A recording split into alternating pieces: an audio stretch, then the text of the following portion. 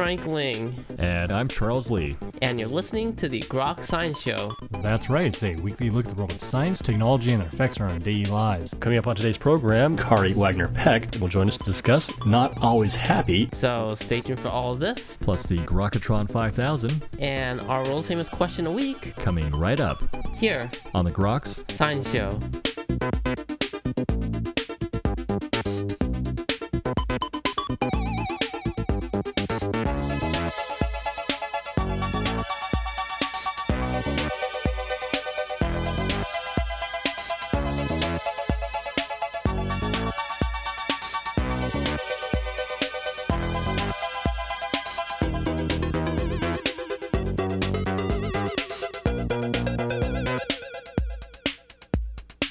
Welcome back to the Grok Science Show. Well, while most people meet their child for the first time in the delivery room, some parents have to meet their child in the reception area of an administrative building.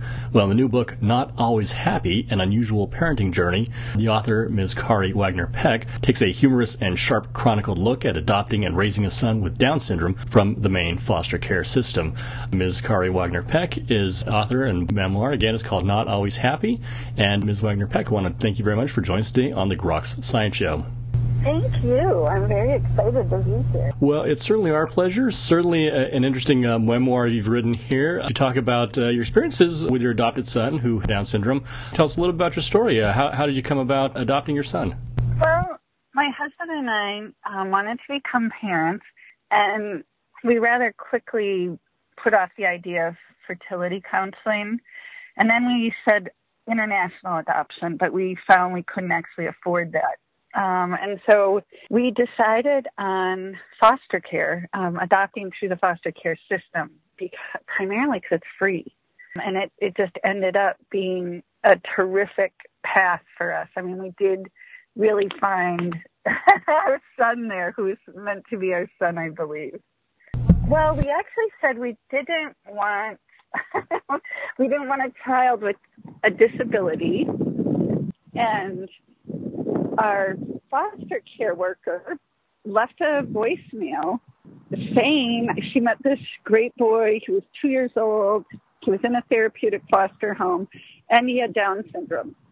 And my husband and I shared this moment of peace and clarity about that it didn't bother us.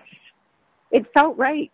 You know, and I wish I could be more articulate than that, but I can't. And we just followed that calm throughout the process. And it is quite it's a process going through the foster care system. For those who have never been through this system, what is the foster system like? What were the challenges that you faced there? Getting through that, was it made more difficult by the fact that your son had Down syndrome? I mean, the Down syndrome piece initially, just because there was a curiosity about why we wanted to do that. And, you know, we had to be more than articulate than it just feels right. They want their bureaucratic systems looking for something more concrete. Foster care worker helped us out by saying, you know, we didn't have other children. And we would have a lot of time. But the process is, I mean, we had to get cleared by Homeland Security twice. You have a fire marshal come through your house. You're interviewed and vetted. And then you have references that are interviewed and vetted. You talk at length about what your parenting philosophy is. And I think they're not bad things. I mean, I think a lot of parents who are having biological children could benefit from that, because you really have to be thoughtful about what is this you're doing. You're taking responsibility for another person. And so as lengthy and as investigative as it is, it certainly makes sense. The classes you take, they're 24 hours long, and unfortunately about 23 hours long to scare the crap out of you about adopting a kid in the foster system. It is really fierce. I have a master's degree in social work, and my background's in strengths-based training. And the teaching is not strengths-based. I mean, it's really sort of the worst war stories possible about adopting children from foster care, which we chose to ignore. and decided we would make the decision based on the child, not how they were being, I almost want to say like marketed. So I think we just hung in there. A lot of people leave the class because they're like, I can't do this. And it's too bad because I think a lot of people can do it. It's just they get discouraged. Sounds like they're more pushing people away than inviting them into the system. You know, one of the things that I understand they're trying to make sure, can you do this? But yeah, I mean, I think that message, hopefully it's changed. I mean, this was 9 years ago, so I'm hoping the message has changed somewhat. But we would hear things like, love isn't enough. I really think, you know, if you're adopting a child to be a do-gooder, you should probably get out of the parenting business. You know, no one wants to feel like they're a project and you're their savior. I really think if you love that child, you know, when you love your child, you're going to walk through fire for them. If you're taking someone on because you think it's the right thing to do, I don't think that probably works very well. Do you think you've come to a different understanding of parenthood through this process? Yeah, I mean, I think you're forced to when you adopt. Like, you really have to think about everything you're doing and what that's, you know, why are you doing it, and what kind of parent you'll be. You know, I don't know if part of it is my age. I became a parent at 49, and we adopted. So, you know, I wasn't trying to replicate myself or to put unmet needs. And either my husband, who's 14 years younger, so maybe it doesn't have to do with age, but neither one of us were trying to meet any kind of need. We just wanted to be parents. You know, we wanted to raise a child. We wanted to have a family beyond our own. And so I think because our needs were so simple, we might not get bogged down in the same way with other issues. Parents, how's my kid? How's my kid doing in relationship to other people? Is this, you know, we don't think a lot about what's normal or what Thorin should be doing. We just focus more on him as an individual. Talk about your son. I mean, he has Down syndrome. Has been a particular challenge, or what have you learned about raising a son with Down syndrome and how people either treat or mistreat him? You know, I think Thorin's biggest disability is how people perceive Down syndrome.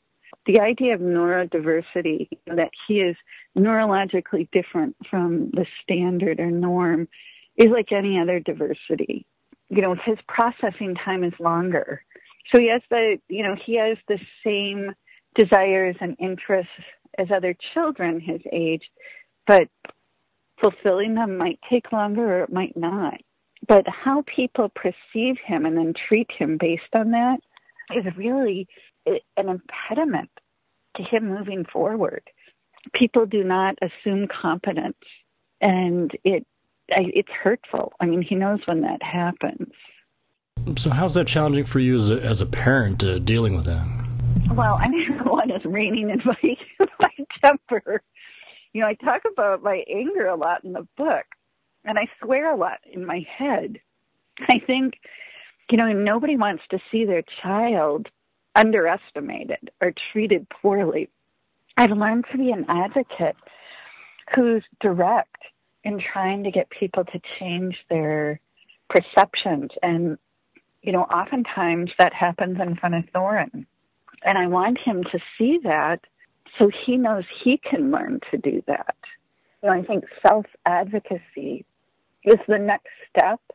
So I think, yeah, I mean, we're working towards self-advocacy. And so if he sees his dad and I talking to people in a direct, respectful way, saying, well, actually, Thorin can do that, or Thorin doesn't like to be talked to that way, like he's a small child, or Thorin doesn't want you to pick him up or hug him because he's 10 years old and we don't really know you. So I think it's a process like anything else.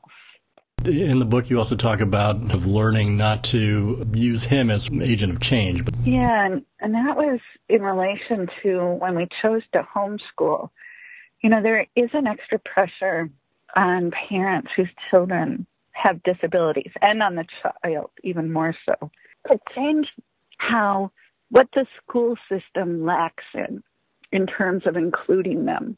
And I think if the school plays ball and gets better, it's probably a good idea for your kid to be in school. But our school system never did that. And so Thorin suffered. And, people would say, well, you're letting the school win if Thorin leaves school. And I'm like, well, Thorin's not a social change agent. His responsibility is not to make the school system better for other people when he's being ignored. His job is to learn like everyone else. And so then we embrace the idea of oppositional consciousness, which says you don't have to sacrifice your family in some greater human rights forum. You can focus on the safety of your child. And so that's what we decided to do. What do you think a lot of parents get wrong then about how they raise their child, or what do you think we can all learn from your experience? And I think about this quite a bit, and I think I would have thought about this quite a bit even if my child didn't have Down syndrome.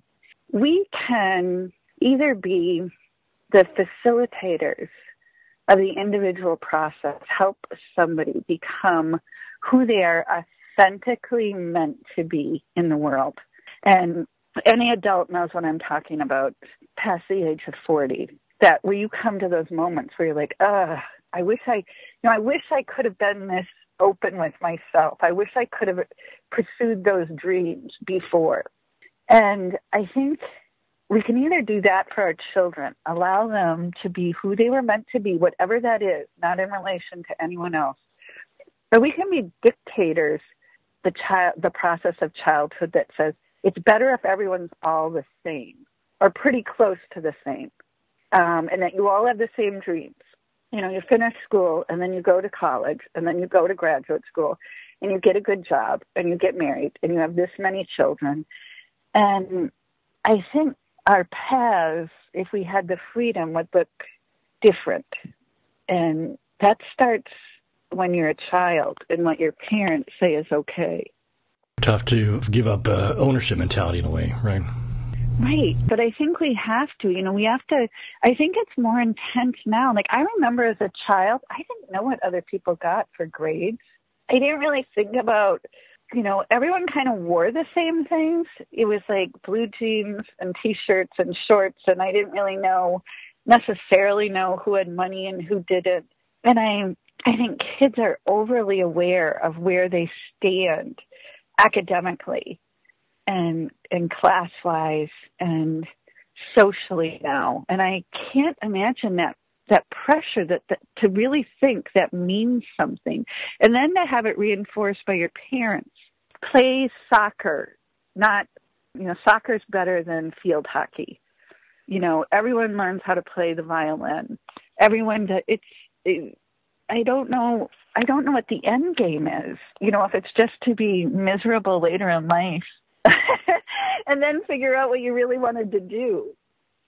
Yeah, it's coming to a realization of everyone's an individual. Everyone is, and I think what helps is I'm a super late bloomer. I didn't marry my husband until I was like 43 or 44, and I didn't become a parent until I was 49, and I've had several careers, and they've all been really great and exciting and stimulating, but, I'm not it isn't like I'm setting the world on fire here.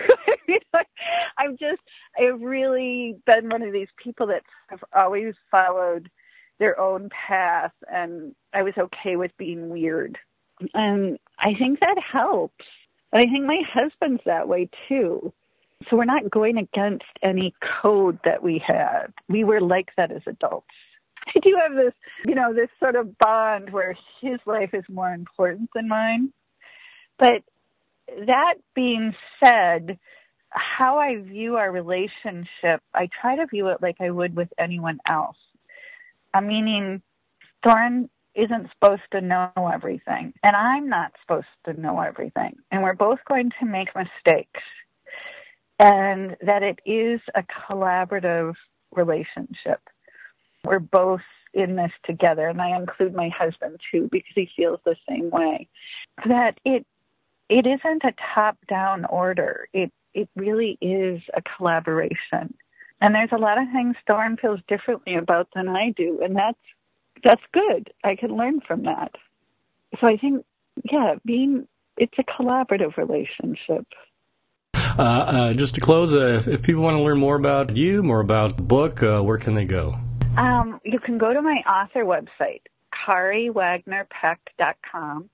There's more information on the book, and I'm also a performance storyteller. You can link to my blog through there, Atypical Son. And if you're interested in getting the book, it's available on Amazon right now. And I also tell people if you prefer to go to a local bookseller, ask them if they'll order it. I know that other people have been really successful with that. Well, again, the new book is called Not Always Happy, An Unusual Parenting Journey, and the author is Ms. Kari Wagner Peck. And Ms. Wagner Peck, I want to thank you very much for joining us today on the Grok Science Show. Oh, thank you. I just feel really honored that you'd put me on. I mean, I see who you interview and what you're doing, so I really thank you so much. And that's all for this week's edition of the Grok Science Show. Make sure you tune in next week for more from the world of science and technology. If you'd like to contact us here, you can email us at science@groks.net. For Grok Science, I'm Frank Ling. And I'm Charles Lee. Make sure you also see us on the web at www.groks.net. Have a great afternoon and keep on grokking.